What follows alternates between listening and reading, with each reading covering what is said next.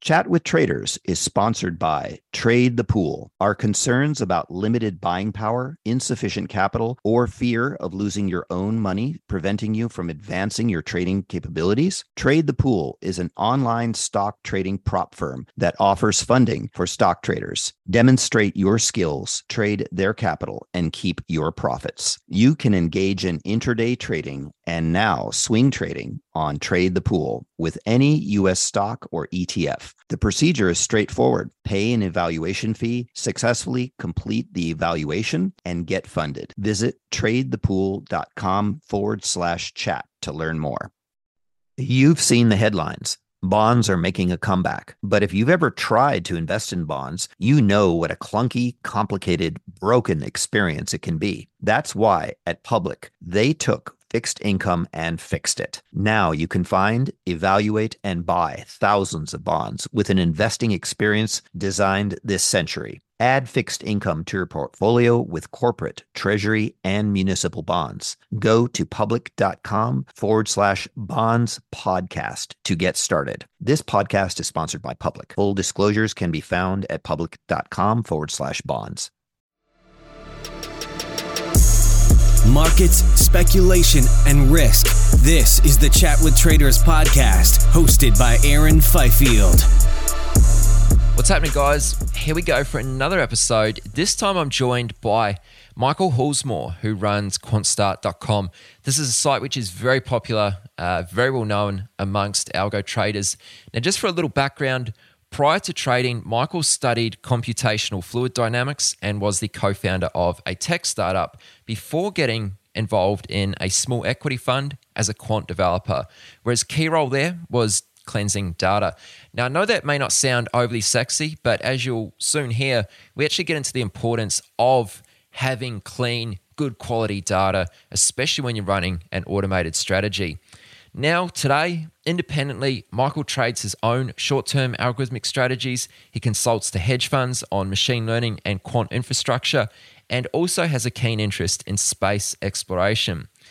We discussed many interesting topics, some of which include thinking about risk management from a portfolio level, trading multiple automated strategies, the role of common sense in parameter optimization, where to start if you're interested in programming and where to turn to if you get stuck, plus a whole lot more as well. Now, I will say I was really stoked to bring Michael on. Like he'll tell you, I've been bugging him for quite some time to try and make this happen. So I do hope you'll enjoy this episode. Anyway, guys, let's get right into it. Here it is, my interview with Michael Halsmore. Why not? We may as well get started. Yeah, sounds good to me. So, I mean, one of the first things I wanted to ask you about, as someone who lives in the UK there, what's your take on the whole Brexit situation? Well, okay, so I'll get political for a second. So I'm not particularly keen to that we've left. I would have preferred to have stayed in. I voted to stay in.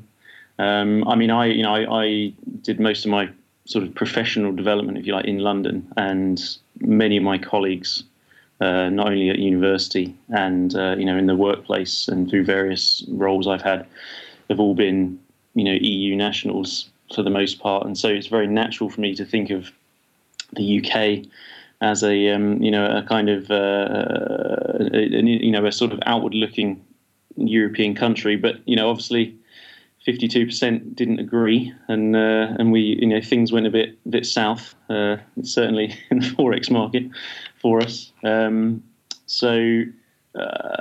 hope. I mean, I don't know if you've heard just today, but we've got a new Prime Minister now, or will have very shortly, in Theresa May, and maybe this will calm the market somewhat a little bit. But my personal view is the damage has sort of been done, really, and that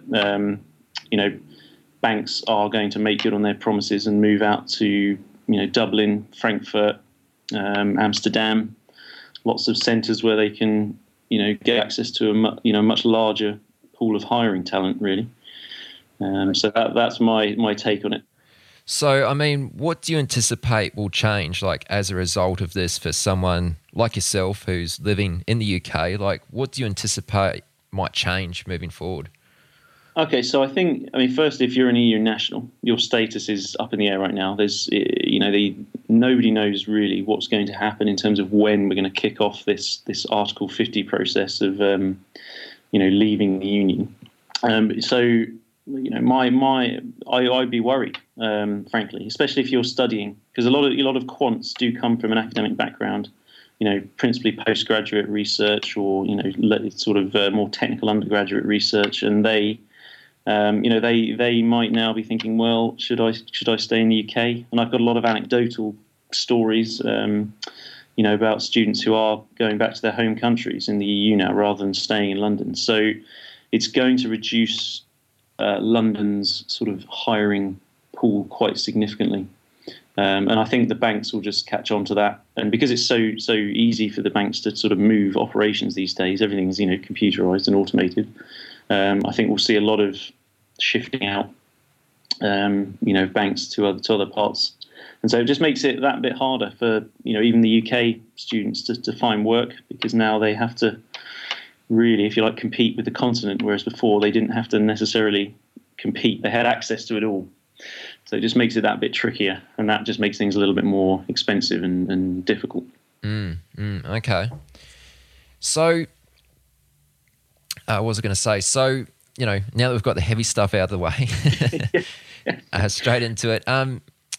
Before we get into the actual trading part of your background, I believe that you were involved in a couple startups before you even came to finance. Can you tell us a little bit about some of the startups you were involved with? Yeah, that's right, actually. So to sort of frame this in context a bit, when I was doing postgraduate study, I was very interested in fluid dynamics. Okay, so the equations for fluid dynamics are very, very similar to those that are used in options pricing. So the whole Black-Scholes model and all the which was really popular at the time, because in sort of 2005, 2006, because everyone was trying to sell mortgage-backed securities, and so they needed a way to price these financial assets. And so it was very, very it was quite straightforward at the time to go and work in quant finance if you had any sort of background in sort of statistics or engineering, fluid mechanics, that sort of thing. So I'd also, over a long period of time, sort of taught myself web development and programming, and then doing more postgraduate research, learn more sophisticated programming, if you like. And what I was thinking at the time is I was either going to go into quant finance or go into technology startups, which, nowadays everyone and their dog wants to build an app. But at the time, it was a bit more of a cottage industry. And so I started a startup straight out of postgraduate research with a friend of mine. And it was actually a social network, sort of a bit like Twitter, but it was for building, for posting jokes. So we did quite well for a while, and we did get some funding. Ultimately, it didn't work out after a couple of years. We didn't really find the right business model, and so we parted ways. But straight after that, actually, one of the investors who invested in this actually put me in touch with a friend of his who was just starting a sort of small equities fund, and they needed a quant developer, if you like. So this is, for those who don't know, a quant developer is somebody who codes up in programming languages all of these sort of statistical algorithms, generally derived from the sort of what would be known as the quant trader or the quant researcher. So it's the sort of other half, if you like, of quant trading. And so this role, which I was in for about 2 years, was sort of really where I cut my teeth, if you like, in learning the ropes in sort of institutional mindset of how these sort of funds actually go about their trading. So it was a very, very good kind of baptism of fire, if you like, good education in quant finance. Okay, so that was really your first introduction to trading. Was through. Yeah, that was my. So up until then, I'd largely been, sort of theoretical, if you like, much more interested in the sort of mathematics of it. But this was my first proper, live trading exercise, at the coalface. So it was definitely really eye-opening, I think, in terms of what happens when theory meets practice, and then seeing what really happens in the real world, not in the textbook, if you like. And I think it formed a lot of my early sort of key takeaways, lessons, because we were there's a lot of volatility in that period. I think around 2011 there was some pretty chunky volatility. I remember I think that was the era of the Japanese tsunami. I think that was then, and so there was a lot of turbulence going on in the markets at the time. So it was very interesting to sort of work through that. Okay, so tell us a little bit more about what you were actually doing, in your role as a quant developer with the fund. Like, what were you doing on sort of a day-to-day basis? Like, what would that look like? Okay, so the prime task really of a quant developer is to build what they would call the trading infrastructure. So these are all the kind of modules or components that form an entire end-to-end automated trading system. So a lot of that actually is actually to do with data, obtaining data and cleaning it. So there's a huge amount of work, probably vastly underestimated actually. It goes into getting hold of good financial data and then cleaning it to make it robust enough to be used in proper statistical analysis. So a lot of my sort of early role was sort of setting up a database and making sure that all of the financial data from all these different vendors was clean. And by clean, I mean was free of sort of what they would call spikes. So this would be, the price suddenly becoming 10 times the amount just because of a typo, and then reverting right back to the normal level again. Or just making sure that corporate actions such as dividends, stock splits were all accounted for. Obviously, if you look at a raw price feed and it drops by 50%, you might think the world is coming to an end, but in actual fact, it's just done a sort of stock split. And we had to make sure that all these were married up, because these signals were going straight into a live, continuous algorithmic system. And so we didn't want any sort of bad data going in that would obviously trigger a trade that was really nonsensical.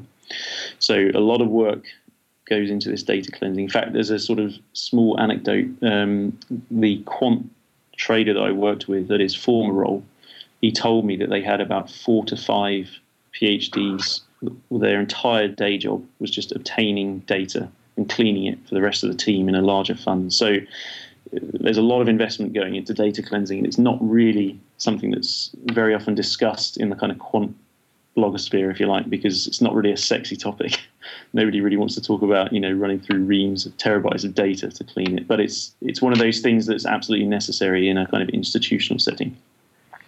So that was sort of the first part, really, the data cleansing. And then the rest of it really involved sort of being very careful and testing each of these components or modules that did a particular task. So the risk management module, the sort of portfolio and order management module, the execution module. So all of these were sort of isolated components that talk to each other, and they all needed to be tested. And a lot of that testing involved trying to throw bad data at them in order to get them to break in ways that you don't expect. So a lot of it is really just coming up with these sort of quirky ways that these systems might fail in the real setting, and then just absolutely making sure as much as you can that they are going to be as robust as possible. Because once you've deployed it live, if bad data gets in there, it can cause all sorts of havoc, as you can imagine. There's plenty of stories around of things that have gone wrong in algorithmic trading. So that's roughly what I was doing, just making sure these systems were sort of impervious to harm, if you like. Okay, very good. That's really interesting. I want to ask you a little bit more about data a little bit later too. So I've made a note of that. Were you ever sort of hands-on? Did you have any input on how the actual strategies traded? Were you involved in that aspect of the fund?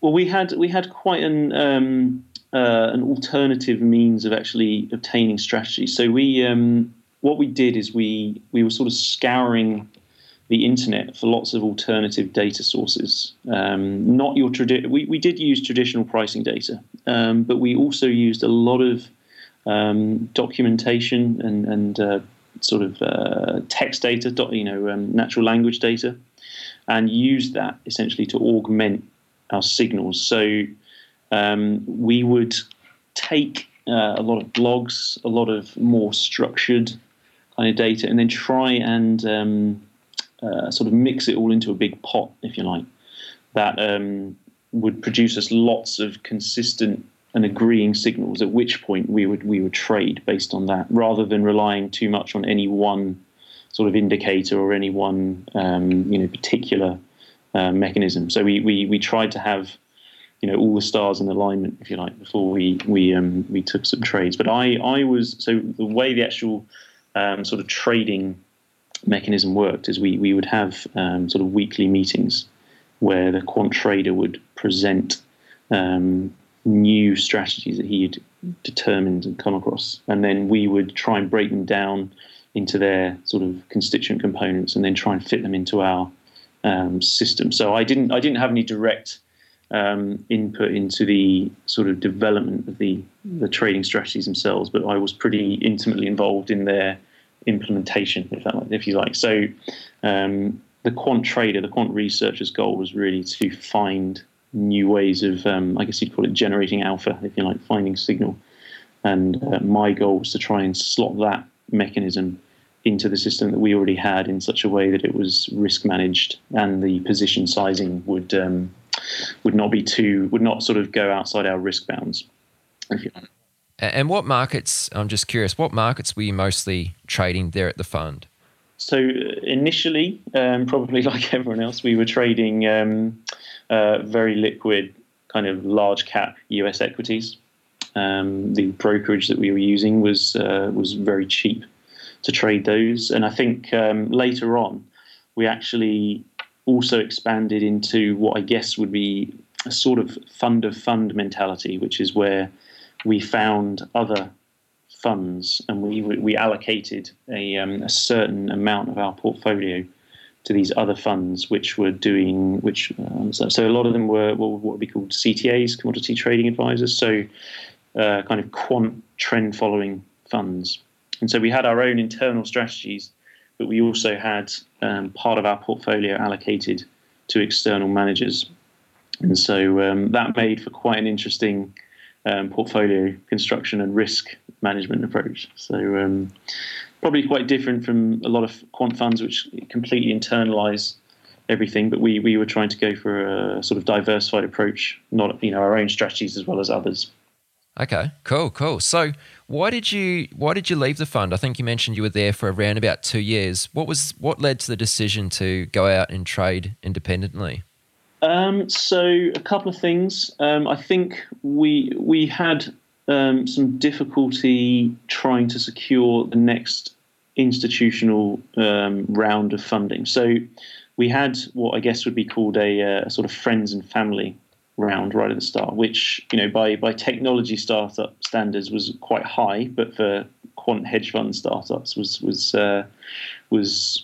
pretty good. It was average, but we needed to sort of go to the next level and really attract institutional investment. And it was tricky. It was a tricky environment to raise money in at the time, and ultimately we didn't manage to do so. So we sort of disbanded, and then I continued doing a lot of software development at the time, which is what I was really, I was really a programmer, if you like, quant programmer.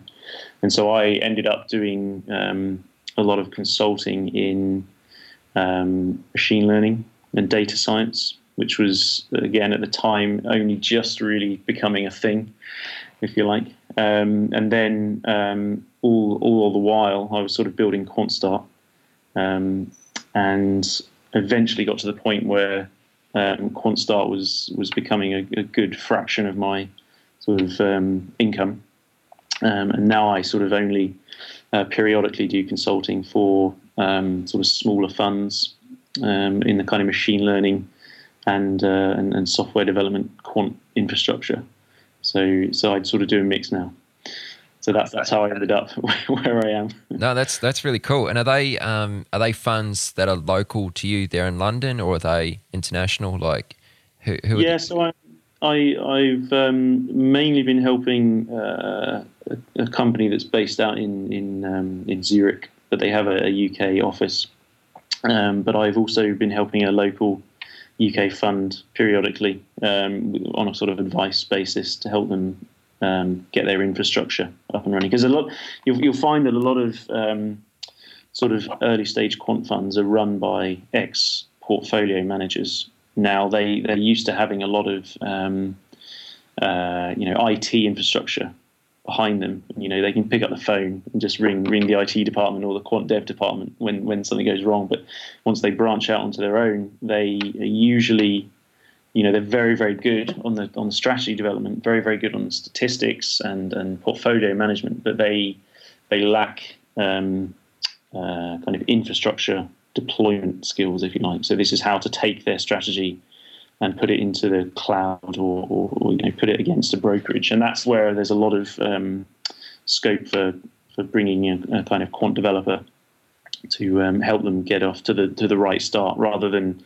building a kind of house of cards of software that doesn't really isn't robust enough. I mean, obviously, while this may not be a problem in retail trading, it is a big problem in institutional, that they need to be very compliant. There's a huge amount of compliance and regulation that needs to be followed, and it's one of the big headaches of the industry is the amount of sort of time that's spent just taking care of compliance. And this is something that you don't really have to worry about too much in sort of normal retail trading settings, because you're trading on your own account. But when you're trading others' money, it's a very different story. So a lot of building these systems is about making sure they're compliant, and the regulators and the compliance is all happy. Let's talk a little more about how you're actually trading today. Can you share some insight to the types of strategies that you yourself are developing and trading to this day? Okay, so my sort of focus with trading tends to be probably I'll sort of say that I tend to think much more on the portfolio level about trading rather than the individual strategy level. So I will the sort of main goal, if you like, in quant trading is well, in fact, trading in general probably is you're trying to maximize your expected returns, if you like, your expected value, but you're also trying to minimize your risk, your sort of long-term risk. So with those two constraints, I tend to see that at the portfolio level. And so what I would tend to do is put in strategies into a kind of already existing portfolio if I believe they will either reduce the risk of the portfolio going forward or increase its expected returns without bringing in too much new risk. Okay, and that is generally how institutions think.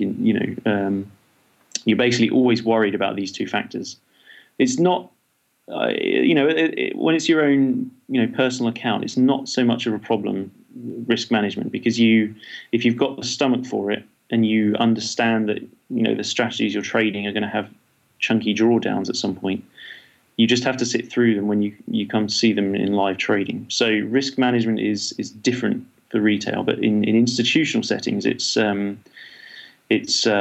much more stringent. There's a lot of things you can't do, and you've got to be conscious of the fact that you're managing others' money. So a lot of the consulting I do is really of the latter type. So the sort of trading I'm involved with at the moment is mainly making sure that a lot of the stuff is risk minimized, which maybe it might sound a bit counterintuitive. That a lot of people concentrate on the strategy and what strategies are you running and how's your alpha generated. But I would say a big piece and a vastly sort of ignored piece in the kind of retail sort of quant sphere is risk management, because it's one of the ways that you can actually make more money, in my opinion. To have a very good, solid risk management system will actually make you more money over the long run, because you're not losing as much money.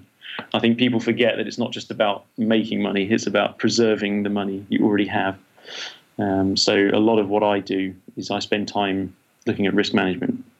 My personal view on kind of the strategies, as you say, is that they're quite easy to find. Trading strategies are really abundant in the literature. They're all over the internet. There's plenty of blogs and forums, podcasts, obviously. There's also hundreds of research papers that get published on, every day on new trading strategies. So I don't think that it's difficult if there's such to find them. I think it's very hard to test them and make sure that they are doing what they say on the tin. But finding them is not really difficult. So I tend to stick really with some pretty simple stuff. I tend to stick with the sort of trend following and sort of mean reversion type strategies. But bear in mind that I tend to think on a much more of a sort of portfolio level. So I'll have a few strategies running at once, rather than concentrating on the sort of world's greatest trend following strategy or the world's greatest mean reversion, if you like. So really diversification across lots of different strategies. That's my approach. Okay, so when you highlighted risk management there as being one of the most important factors in your eyes, are you looking at risk management from a portfolio level or on an individual sort of strategy level? Generally on the portfolio level. So obviously, two strategies can produce opposing trades, and if they're in your portfolio at the same time, you have to decide what you do. Do you not trade? If somebody wants to go long an instrument, another one wants to go short an instrument by different fractions, you have to net that out somehow. So I tend to think of this not on the strategy level, but on the portfolio level. So I mean the obvious tools are things like the Sharpe ratio and your maximum drawdown. They're the sort of bread and butter of portfolio management. But the other sort of risk management techniques I tend to think about, will include, at least at the institutional level in consulting, I'll be thinking a lot about, average daily volume limits. So if we're trading on, more niche markets, are we likely to be hitting anywhere near a good fraction of, the day's average volume?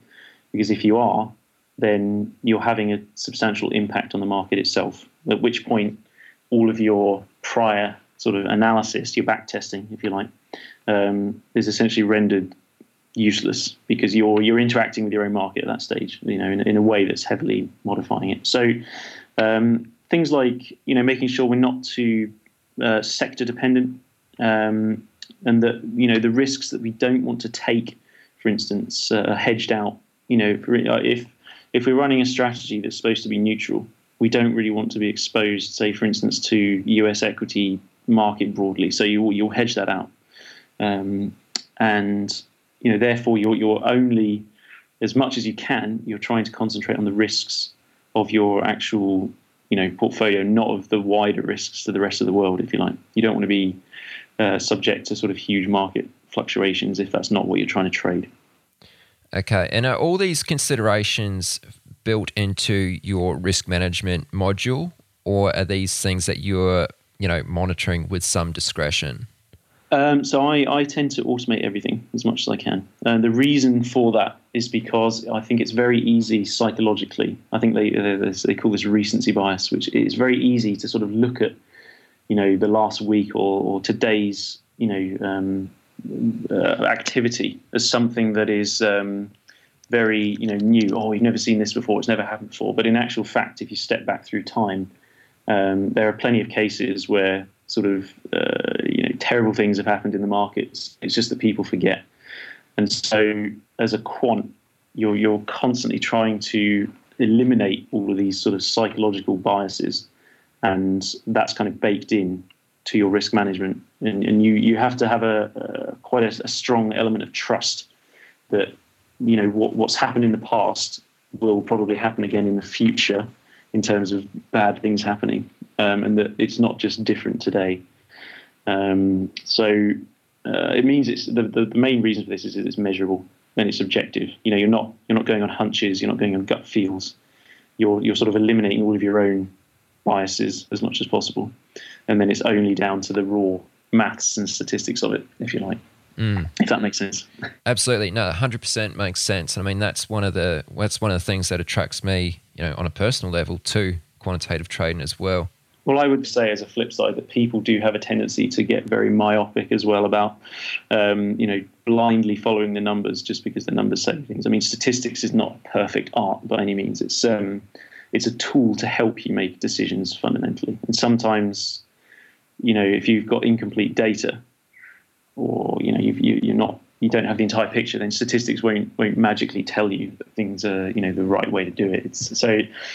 I think there is a sort of discretion that does come into it, but the discretion happens at the research phase before you implement the trading strategy, I think, if you like. So that's where the discretion comes in. Are you a developing or seasoned day trader who trades the U.S. markets? Is the only thing stopping you from getting to the next level is having enough capital to trade? Trade the Pool is a unique online stock trading prop firm that funds stock traders worldwide. Not having to risk your own capital can help you focus on other things like making better decisions on your trades. There's no PDT rules to worry about. You got more than 12,000 stocks and ETFs to trade, long or short, and professional tools at your side. How you get funded is you show them your skills through a straightforward evaluation process. Once you pass the evaluation, you get funded and trade with their pool of money and split the profits. Don't let the lack of buying power, capital, or fear of losing your own money prevent you from taking your trading to the next level. Visit tradethepool.com/chat to learn more. Another day is here, and you're ready for it. What to wear? Check. Breakfast, lunch, and dinner? Check. Planning for what's next and how to save for it? That's where Bank of America can help. For your financial to-dos, Bank of America has experts ready to help get you closer to your goals. Get started at one of our local financial centers or 24/7 in our mobile banking app. Find a location near you at bankofamerica.com/talktous. What would you like the power to do? Mobile banking requires downloading the app and is only available for select devices. Message and data rates may apply. Bank of America N.A., member FDIC. You described a lot of the strategies that make up your portfolio as trend following or mean reversion, but just the trend following, I mean, often when we hear the term trend following, we sort of think long-term trades that could go for 3 to 12 months maybe, or sometimes longer. Are these the types of strategies you're talking about, or are you talking about sort of intraday trends that you're following? So I tend to trade on a sort of more shorter time scale generally, and the consulting I do tends to be with funds that are also thinking on a more shorter timescale. Now, the reason for that is because when you're trading over longer timescales, while you do have, while there is probably more, I guess, signal per trade, if you like, that it's harder to predict the future much further out. So if you are taking like a big global macro sort of bet, then it's likely it can pay off, but the problem is that it's very difficult to draw any conclusions from 1 or 2 or 3 or 4 long-term trades in a statistical sense. You can't use traditional statistical theory to say easily whether those trades happened by chance or whether they were part of your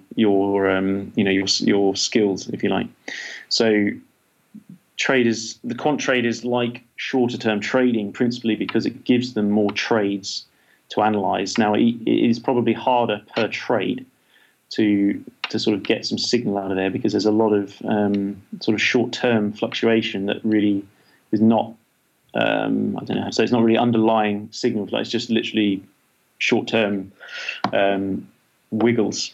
But the thing is, you have access to a lot more trades, and therefore you can start applying statistical tools that will say, did these series of trades that I placed that were profitable come about simply because I flipped a coin the right way? Or is it because there is some underlying profitability there that I've captured? So I tend to prefer working on the shorter time scale for that reason. Now, the other problem with working at the shorter time scales is that you're competing with a lot of funds that have a huge technology budget to play with, and vast teams of quants that can go ahead. So you have to really look for sort of more specific areas that are just unattractive for these funds to play in, because otherwise you're not likely to have a strong edge against them. Because if you think about it, they're doing this all day, every day with tens or hundreds of people. So they will likely know a lot of the edge. So I tend to look for things where there's a lot of capacity constraints. That if they've got huge amounts of money to deploy, a large assets under management, AUM, then they're not going to be interested too much in low capacity strategies, because it's not worth their time to to put small amounts of money against these sort of these smaller niche markets, because they need to deploy a lot of capital, and therefore they need more liquid markets, if you like, if that makes sense. Absolutely, yeah. That was a brilliant answer, Mike.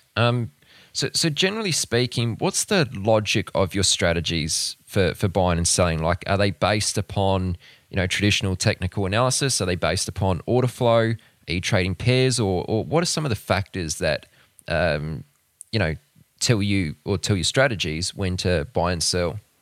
Okay, so for mean reversion, I guess we can have a look at that. I tend to use a lot of time series analysis. So there's a huge wealth of statistical tools that you can bring to bear from kind of econometrics time series analysis, such as co-integration, and which is is quite a well known mechanism. So that essentially states that there is a sort of fundamental, I guess what you'd call physical relationship between two assets or two or more assets, and just by virtue of them of how they're structured. So the sort of canonical, perhaps sort of slightly silly example is when you have two share classes on the same asset. Okay, they are both going to be tracking the underlying movement. So I think I wrote recently about Royal Dutch Shell, the big oil major. There's two share classes there, and they will trade slightly differently themselves, but there's no sort of getting around the fact that they both have to track the underlying performance of the company in the long term. So they share a structural relationship. Now it's quite hard to trade something like that because the structural relationship is very tight. But in other situations, and a sort of good sort of fertile field for these sort of things is to be found when looking at things where you have like physical commodities as well. So I think so. A lot of assets that track these physical commodities will have structural dependence, which can be detected, if you like, via these kind of co-integration and stationarity techniques. And once you've detected this over a lot of assets, which gives you the ability to diversify, you can then use pretty straightforward actual trading signals. They're really not really much more complicated than if the signals diverge dramatically, in a traditional pairs sense, then you buy in, and if they converge, you sell out again. So the sort of secret sauce, if you like, to this is in optimizing the parameters as to when you buy and when you sell. As everyone's well aware, the devil's in the details, and so I would spend a lot of time perhaps using simple trading strategies, but spend a lot of time actually optimizing the parameters of those strategies in order to not only sort of maximize the returns, but also minimize the risk. I mean, there's a lot of risk in doing mean reversion. It's if you get it wrong, you can get it very wrong. So you have to be very careful and quite sure when you're placing a trade. So that's roughly the process I do. So I wouldn't say there's any major. I don't use any really incredibly special sort of mean reversion techniques. I just tend to be very cautious about my parameter optimization, making sure that what I do have is very is pretty robust, if you like. Yeah. Okay, so just a couple things based on what you said there.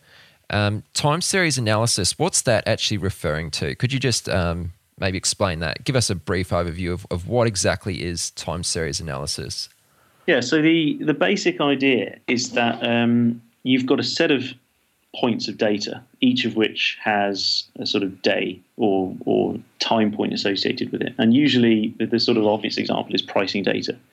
So what you might want to look at with one of these time series is you might take Google or Apple stock price and you'll say, is this time series actually increasing? So is there actually an underlying trend there?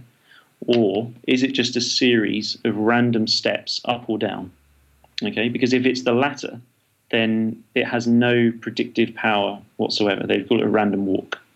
So even though something may look like it's gone up over time, there's actually no ability, if you like, to trade it. There's no predictive power in its past data to give you new data. So what time series analysis is really all about is taking a kind of historical series and saying, do the previous days or previous weeks of data, do they tell me anything about what the likelihood of the next day or the next week's data are going to be?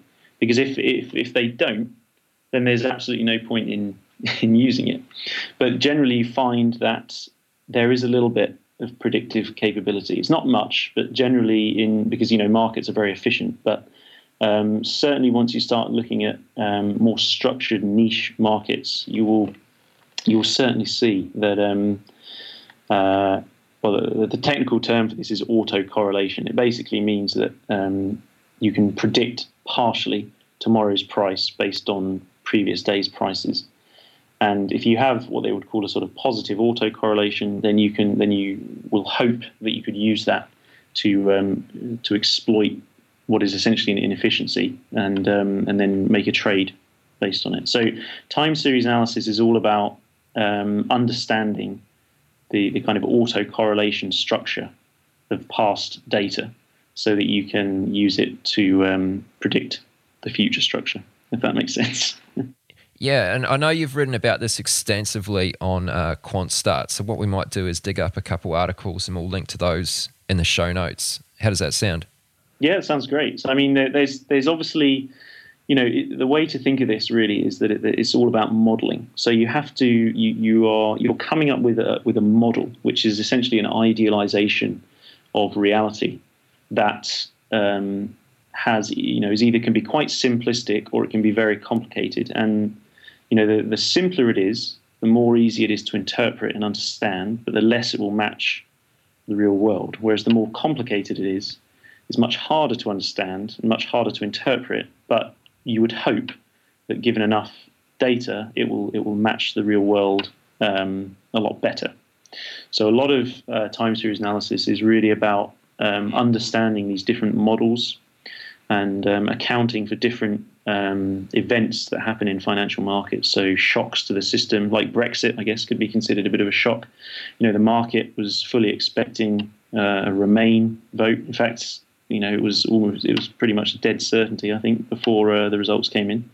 And so this would be considered like a structural shock to the market. And so time series analysis has to take in not only the kind of day-to-day fluctuations, but also account for these sort of left field structural shocks if they're to be useful. Because otherwise, if they don't take them into account and they are happening in real life, then your model is not really matching reality in any real sense. So it won't be profitable to trade it. That was a really good answer. The second thing I wanted to ask you about, based off what you said just before, was optimizing parameters. Like, how do you approach this? What's your approach to optimizing parameters? Okay, well, I'll firstly say that it is probably one of the hardest aspects of quant finance or quant trading in general is parameter optimization. I mean, it's not only difficult in a theoretical sense, but it's also very practically difficult. I mean, it's quite easy to convince oneself in back testing that you found the world's greatest strategy simply by varying your parameters. So the classic example is the moving average cross strategy. You might adjust the two moving average look back windows, and then you might find that some particular obscure combination gives you a great result on that particular data set you've looked at, but as soon as you put it into practice, it fails completely. So that's what's classically known as overfitting. Which is where you've constructed your model so closely to the historical data that it doesn't account for future changes, if you like, very easily, and so it falls apart. And this is really common. It's probably one of the biggest pitfalls in sort of quant trading when people get started. So there's a couple of ways of dealing with it. I guess there's no sort of way of completely eliminating it, but there are ways of reducing its impact, if you like. So the classic statistical mechanism is known as cross-validation. So the basic idea with cross-validation is that you can sort of randomly partition your historical data or your previous data into batches, and then you try, using your model, if you like, on all of these different batches, and then you take a kind of average of what they produce, so that it's almost like you're giving it 10 separate universes to have a go at, rather than one big universe, if you like. And that statistically is a lot more valid, and it makes it more likely that it will perform better as it goes forward. So that's the key sort of technique in statistics and machine learning to deal with this. There's a few different variants of it, but it's all related to this rather sort of esoteric statistical concept known as the bias variance trade-off. And in trading, probably the best way to deal with parameter overfitting is with this cross-validation mechanism. So thankfully these days it's quite easy to do. A lot of the quant tools, especially in programming tools that I use, they have kind of built-in systems for just performing cross-validation, or CV, as a lot of people call it. So it's much easier nowadays to actually come out with a much more robust backtest than it was, say, even 10 years ago, when you had to program all this stuff yourself over and over again.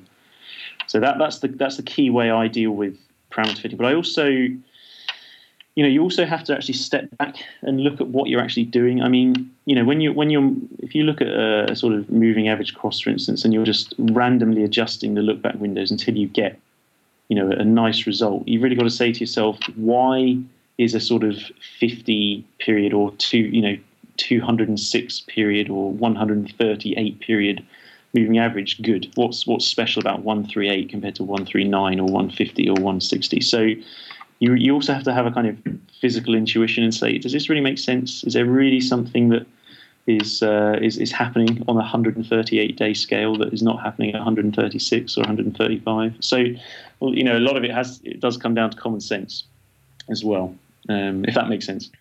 Yeah, totally. So you dropped the word machine learning there. I'd love to ask you a bit more about that. Okay.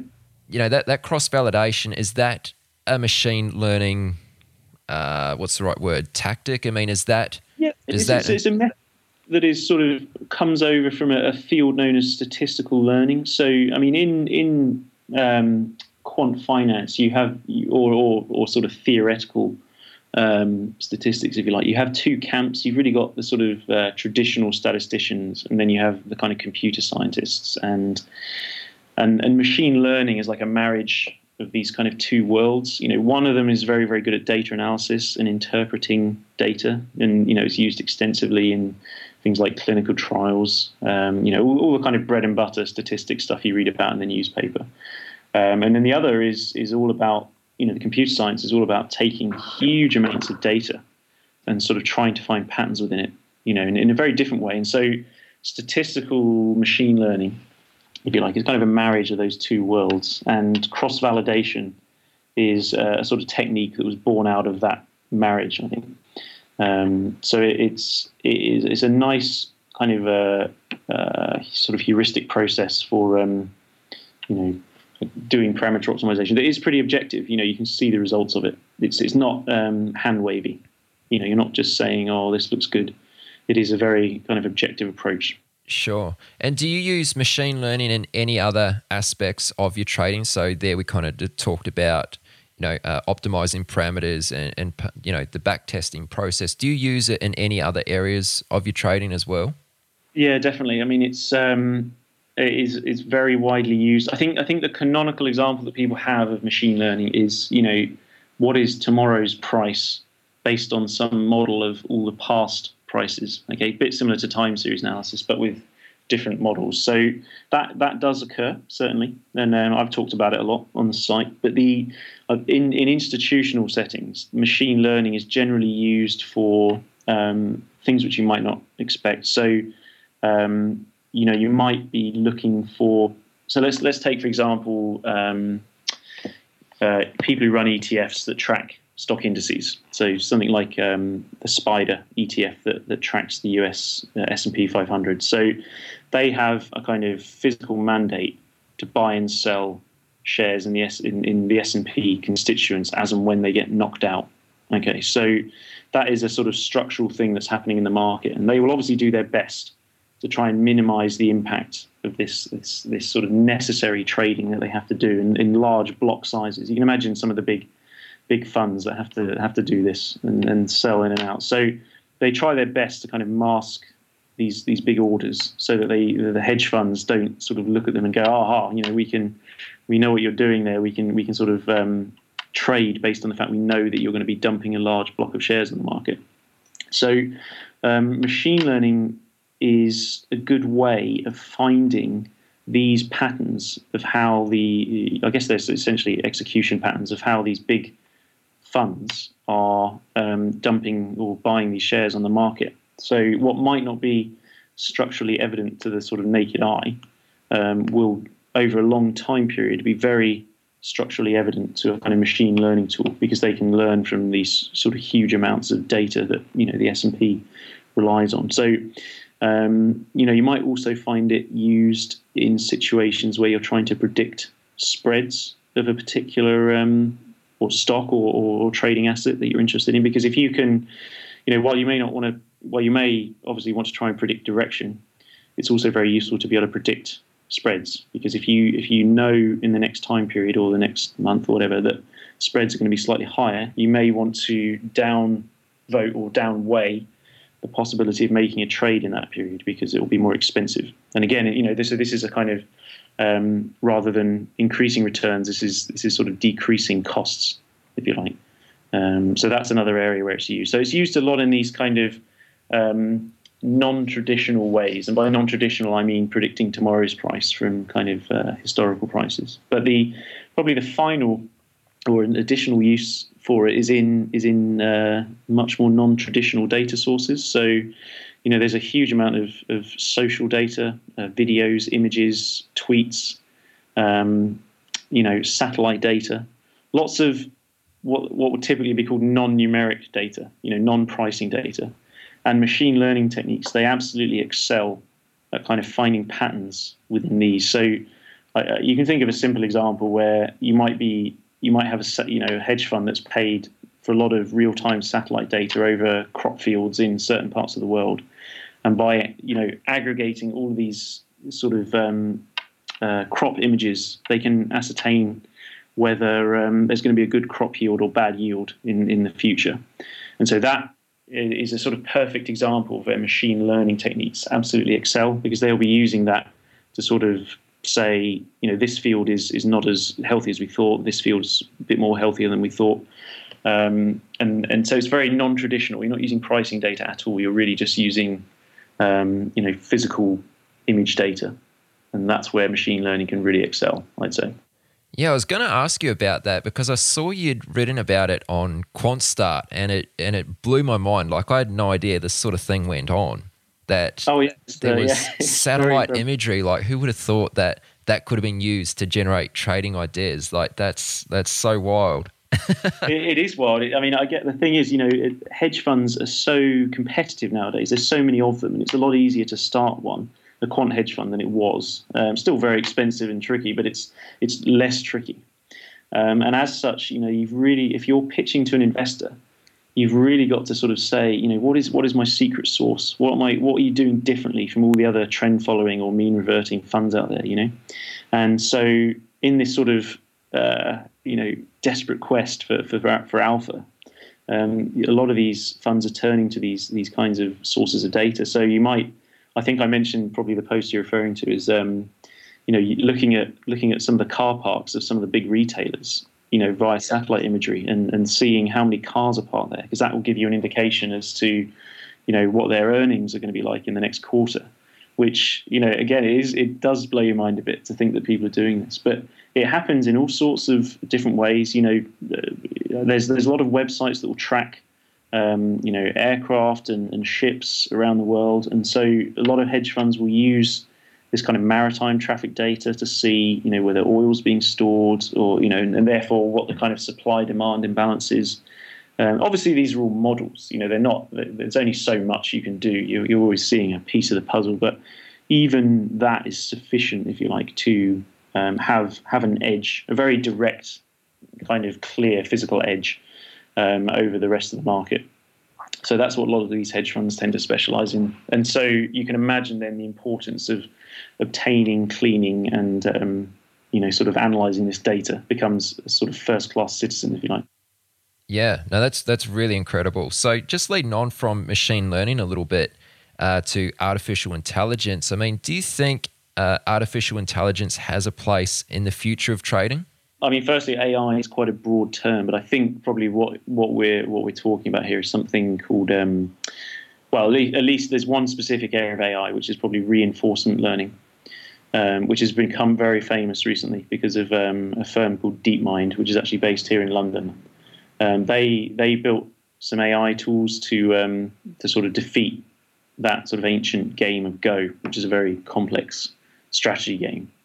I know they are doing a lot of work about trying to apply that to any National Health Service data here in the UK. So, all of our hospital records, anonymized hospital records. So in terms of trading, they use a process known as reinforcement learning for this sort of stuff. And the basic idea with reinforcement learning is that it's the sort of third pillar of machine learning. And the idea is that you have what they would call an agent who is essentially pretty dumb and sort of wanders around in whatever kind of space they have, and tries to do stuff, and they get rewarded or punished depending on what actually occurs. So, in trading, this would obviously be, you'd have a sort of stupid trading bot that would periodically buy and sell randomly, and then it would be rewarded, if you like, by making money and penalized by losing money. So by doing that over and over and over again in a kind of simulated way, the sort of reinforcement learner would eventually and hopefully learn through kind of structure of what's going on in the trading data, how to get better. So I'm pretty confident, although I'm not 100% sure, but I'm pretty confident that there must be a lot of secretive work going into this area in some of the big quant funds. You can sort of see, because one of the great ways to tell what quant funds are really up to is to look at who they're hiring and what type of people they're hiring. So there's a few sort of quant job sites around, and if you see what sort of skills they're currently looking for, it does give you a bit of an indication as to what kind of research areas they're thinking of looking at. So I've seen a few reinforcement learning demands. So I'm assuming it is going on. But as you know, it's a very secretive world, and people aren't generally willing to share too much. So. Yeah. Very interesting indeed. One more subject I'd like to dive into with you is just programming in general. So, a question, you probably get it all the time, it's a very common question, is what language should someone use for algorithmic trading? Like, how do you address this? Because I know there's not like one single one-size-fits-all answer. So, I mean, what would you suggest? Okay, so there's kind of two answers. There's the short one and the long one, and I'll give both. So the short one is that I tend to use Python, which is becoming really popular these days, even in institutional settings, principally because it's really easy to learn, even for complete beginners who've never done any programming. And it's kind of fast enough for doing things. But the main reason is that it has a lot of what they would call libraries. Okay, so these are sort of modules that other people have written to do lots of different things. So there's hardly any need usually to implement lots of sort of simpler stuff yourself. You can just find somebody else who's already done it, and usually they've given it away for free. Then you can just sort of import it into your projects. So that's the short answer is I would go with Python for those reasons. The longer answer is really, it's sort of like asking what's the best way to drive from the south of Australia to the north of Australia. I mean, that would depend whether you're wanting to get there really fast, in which case you take a Ferrari, or whether you want to carry 10 10 tons of food with you, then you take a big HGV truck. So the question really needs to be framed in sort of, what do you want from your algo trading? I mean, if you're doing high frequency trading, sub-second trading, where you need really, really rapid execution speed, then you would use something like C or C++, or even some of the high frequency trading firms, they write their own custom chips. They make their own circuit boards a lot of the time. So they're really, they really optimize to the nth degree for speed. But if you're doing longer term trading, Python is pretty sufficient. I mean, there are areas where it doesn't do so well. It's not so good at really deep statistical analysis. I mean, it's not designed for that. It is, it's a general purpose programming language that, a lot of websites are written in it, for instance, and, scientific applications. It's not a statistical tool like R, which is, was designed from the ground up to be a kind of statistical environment. R is also very heavily used in hedge funds for research, but equally R doesn't have Python's ability to sort of talk to everything very easily, and it's not very good for actual algorithmic trading infrastructure. It's great for doing the research, but it's not so good for infrastructure. So in some sense, you use the right tool for the job. I mean, Python is probably the sort of jack of all trades, master of some. So it is a kind of good sort of one size fits all language. I use it for all my own stuff. I use C++ occasionally for things that I really need to be fast, but I almost always use Python, and I have done even in institutional settings. A lot of my sort of colleagues, they also all use Python. It's great for machine learning. But it really comes down to what it is you're doing. So the short answer is Python for pretty much everything except HFT, in which case you should use C or C++, really. Okay. So do you have any tips for how to actually learn how to program? Like for someone who's currently, a non-programmer, what would be the most efficient way for them to learn a new language and make sure that they're really learning the right things about that language? Yeah, definitely. So these days, it's really easy, no matter what platform you're using, so Mac, Linux, Windows, whatever, to actually install Python. On Linux, it sort of comes with it anyway. But on Windows and Mac, you can download a free tool called Anaconda. By a firm called Continuum Analytics, and it basically just gives you this sort of really easy interface to just get started with Python. So obviously that's a bit of a blank canvas, but it does mean you don't have to worry about any of the complicated installation. So once you've downloaded that and installed it, there are quite a few resources to go and learn Python programming. So I think if you're a complete beginner and you've never done any programming before, the best resources are some of these online MOOCs, massively open online courses. So there's Coursera and Udacity. I think Udemy. I can't remember I think that's the name. And they all have a kind of introduction to Python course. Now, what that'll teach you is the sort of bare bones basics of how to actually program. So these will be things like sort of looping, so how to sort of do a procedure over and over again, how to make decisions within programming languages, so what they would call branching or if-else. So these are sort of basic programming concepts. So you'll learn all this kind of bread and butter programming skills, but also probably be building reasonably interesting projects. So I think once you've spent a few weeks, maybe a month or so, getting to grips with the basics, you'll be at a point where you can start experimenting with algo trading libraries. So now that some of them are very complicated, there's obviously a lot of complication in algo trading. So you could just get started by downloading some pricing data and then sort of trying to plot it and then running some very simple indicators over that. And I use a tool called Pandas, which is the Python data analysis library. It's also free. So all of this stuff, just to clarify, it's all free. Don't need to pay for any of it generally. It's all open source. And then once you've had a go with that, you'll get used to the interface, and you can start taking some of the ideas that you may have for algo trading and then applying them in Python. And thankfully, there's a good community of people who do this, and there's a great sort of quant blogosphere. I think if people should definitely check out a website called Quantocracy, which I'm sure you're pretty well aware of. It's a kind of link aggregator, if you like, for quant finance websites, and loads of the bloggers on there put a lot of tutorials out on how to use R and Python for doing quant trading. And there's loads of what they call snippets, little pieces of code that you can sort of just almost copy and paste, if you like, to have a go and then step through line by line to see what's actually being done. And that gives you a good start, I think, into algo trading. And then you can just build up from there. It's really a never-ending road. I mean, I tend to think of myself as, still learning all the time. You're always a student, really, in quant finance. You're never a master, I think. Yeah.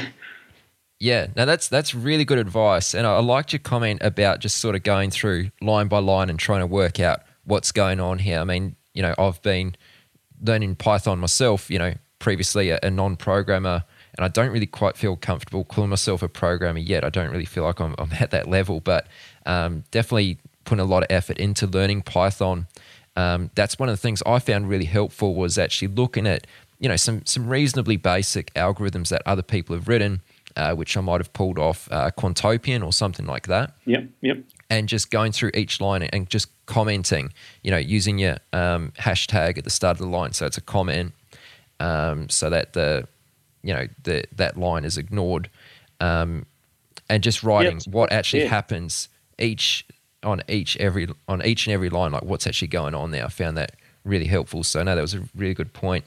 Python's very good for that. I mean, it's one of the most readable, by design, actually, it's one of the most readable programming languages. It's designed to sort of almost look, like how you would describe a recipe to somebody. There's very little hidden stuff going on a lot of the time, if that makes sense. Yeah, it does.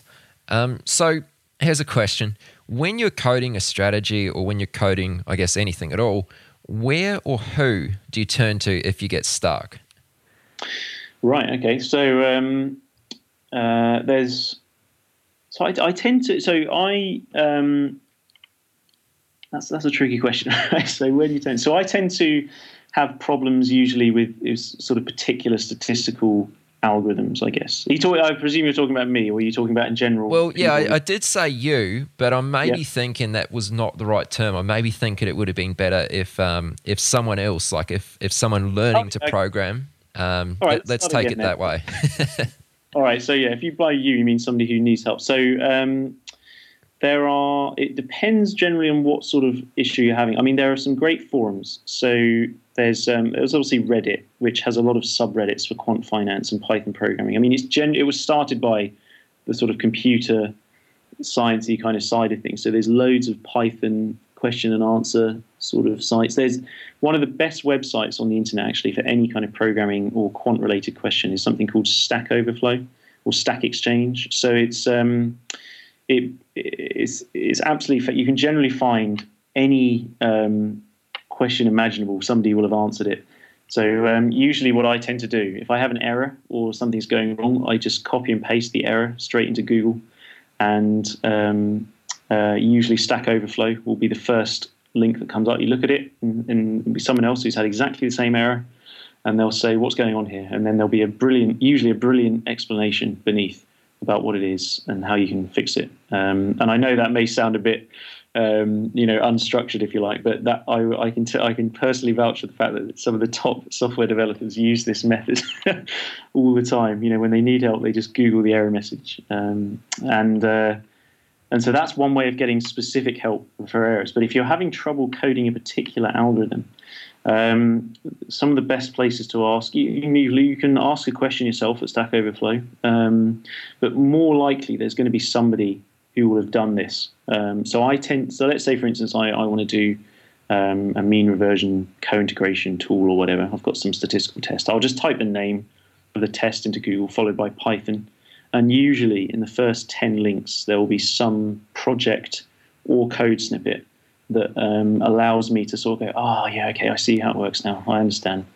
And so that is, that's generally my mechanism. But I guess a lot of this sort of behavior or intuition comes from when you do a sort of research degree in general. You're quite constantly doing this, so it becomes quite intuitive after a long time to kind of search for help in this manner when you're doing some kind of postgraduate course. So I think this is why a lot of quants tend to come from that kind of academic background in general, because they're quite used to sort of going and seeking help and looking at papers and figuring out how to take those papers and put them into code. So it's a good skill that I think anyone should really try and learn, even if they're not interested in academic study. I mean, it's a very, very good skill set for sort of retail quant traders, is to take papers and code from elsewhere and try and figure out what it's doing, if you like.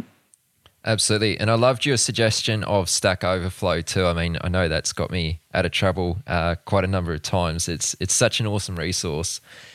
Okay, Mike, well, let's start to wind this down. And there was one thing I wanted to just try to squeeze in, and, trading aside, I believe you're pretty big into space exploration. I mean, I'm keen to hear a little bit about this. Is it something that you're pursuing? You're pursuing anything in this arena, or is it more of just an interest? No, it's so when I said I did fluid dynamics at uni, it was actually in rocketry. So it's an area known as computational fluid dynamics, or CFD, and so you're trying to simulate. I was essentially trying to simulate a certain type of engine, like rocketry engines, and I've actually recently been thinking about, as a sort of secondary business to QuantStart, is to sort of get back into kind of analysis again. So CFD analysis for kind of different situations. I'm mad keen on space exploration. I probably didn't talk about it as much on QuantStart, if ever, but I do make a bit of a noise about it on Twitter, certainly. But so I am actually possibly going to be working with a company that does is trying to do satellite design and launching in the UK. Unfortunately, I'm not allowed to say too much more about it at the moment, but it's looking relatively hopeful. And so I think I won't be directly involved on a day-to-day basis, but I'll probably have a sort of advisory capacity, because a lot of, like quantum finance, a lot of space exploration is really about testing. You're constantly trying to manage risk. In quant trading, if you launch a strategy and you lose a bit of money, it's painful and not, it's never fun, but you can yank the strategy out and turn it off. Whereas with rockets, if you launch it and something goes wrong, it blows up. At best, nobody dies. At worst, obviously, people can be killed. So you have to, the level of risk and mission criticality, is absolutely, it's very different from other industries. But I think quant finance could probably learn a lot from space and the way they deal with risk. They won't launch anything until they're pretty much certain that it's not going to fail. And I think a lot of traders, myself included, actually could probably do with using more of that sort of risk management mentality, because I think it would reduce losses quite substantially. Yeah. Well, that's awesome. You'll have to keep us posted on the details when you're allowed to share a little more. Yeah, fantastic. Anyway, Mike, do you want to share a little bit about QuantStart? Tell us, what is QuantStart for no one who's ever checked out the site before, and then we'll wind this down. Okay, so I tend to think of it as an education portal, if you like, for quant finance in general. I mean, I have sort of gradually steered the ship over the last 3 years to talk a lot more about algo trading, but I still am very interested in talking about quant finance careers. So the site is, I would say, it's a mix of quant career advice and kind of quant trading advice, if you like, and tutorials. Now, my sort of key views, if you like, of a QuantStart is one is that I like to talk about the details that most people will not discuss, not because they're proprietary or secret, just because a lot of people think they're dull or boring. And I personally find that those aspects of quant finance are absolutely crucial for becoming profitable. All the stuff we talked about today, data cleansing, actually interacting with a broker via Python. How do you do it? How do you install these tools? There's not much really discussed about that. There's always discussion about trading strategies and what's the next best strategy that's going to make you your millions. And I personally find that a lot of the difficult stuff is actually quite dull to talk about, but it's necessary. And people have commented that they like that approach, so I sort of stick with it. The other aspect of it is I tend to try and share as much code as possible, so that people can just copy and paste it and use it themselves. I don't really like people saying, "Oh, I've done this, I've done that," without providing an actual bit of code. Because I've been trained as a scientist to think of reproducibility. That's what we're trained to do in the sciences. You want to share your work, and you want to make sure other people can implement it as well. It also helps to find bugs. People can write in and say, "Look, sorry, this is buggy. You need to fix it," and that just makes it better for everyone. So I think sharing code is a great idea. Also, probably the most important thing that I'm really keen on is to emphasize sort of continuous learning all the time. I mean, once we leave school or leave uni, most people, for whatever reason, just don't tend to want to continue learning as such. They think they've done school, they've finished uni, they got their grades, that's all good. But I think a quant's edge is really in their ability to continue reading all the time. I mean, if I had the ability, I would probably spend about 50 to 60% of my day just reading. And I know Warren Buffett is very famous for saying he spends 70% of his day just reading stuff. And I think that is probably the biggest source of edge in quant finance, is just reading and reading and reading, because you learn mistakes of other people, but you also learn about all these niche ideas that other people just aren't willing to find out about. And it gives you an edge naturally, because people just aren't willing to go that far, There's so many resources out there, not just the typical kind of flashy, trading ideas, but lots of white papers on hardware, really obscure things that you think, oh, hang on a minute, if I exploit this little trick here, I'd be able to, And so I think reading is absolutely important, and QuantStart talks a lot about that. So that's the basis of the site.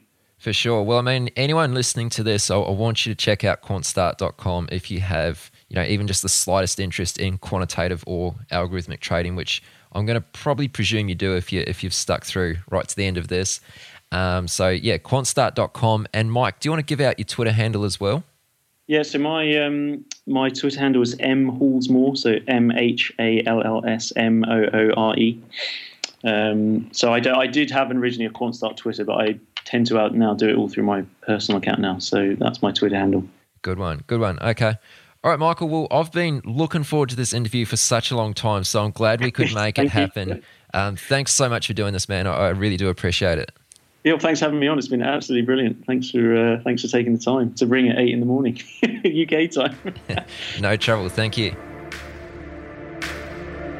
You've reached the end of this episode of Chat with Traders, but rest assured there are more episodes loaded with real market insight and zero hype on the way soon. So to stay updated with each great new release, subscribe to the podcast in iTunes, and we'd love it if you'd leave a rating and review. We'll catch you next time on Chat with Traders.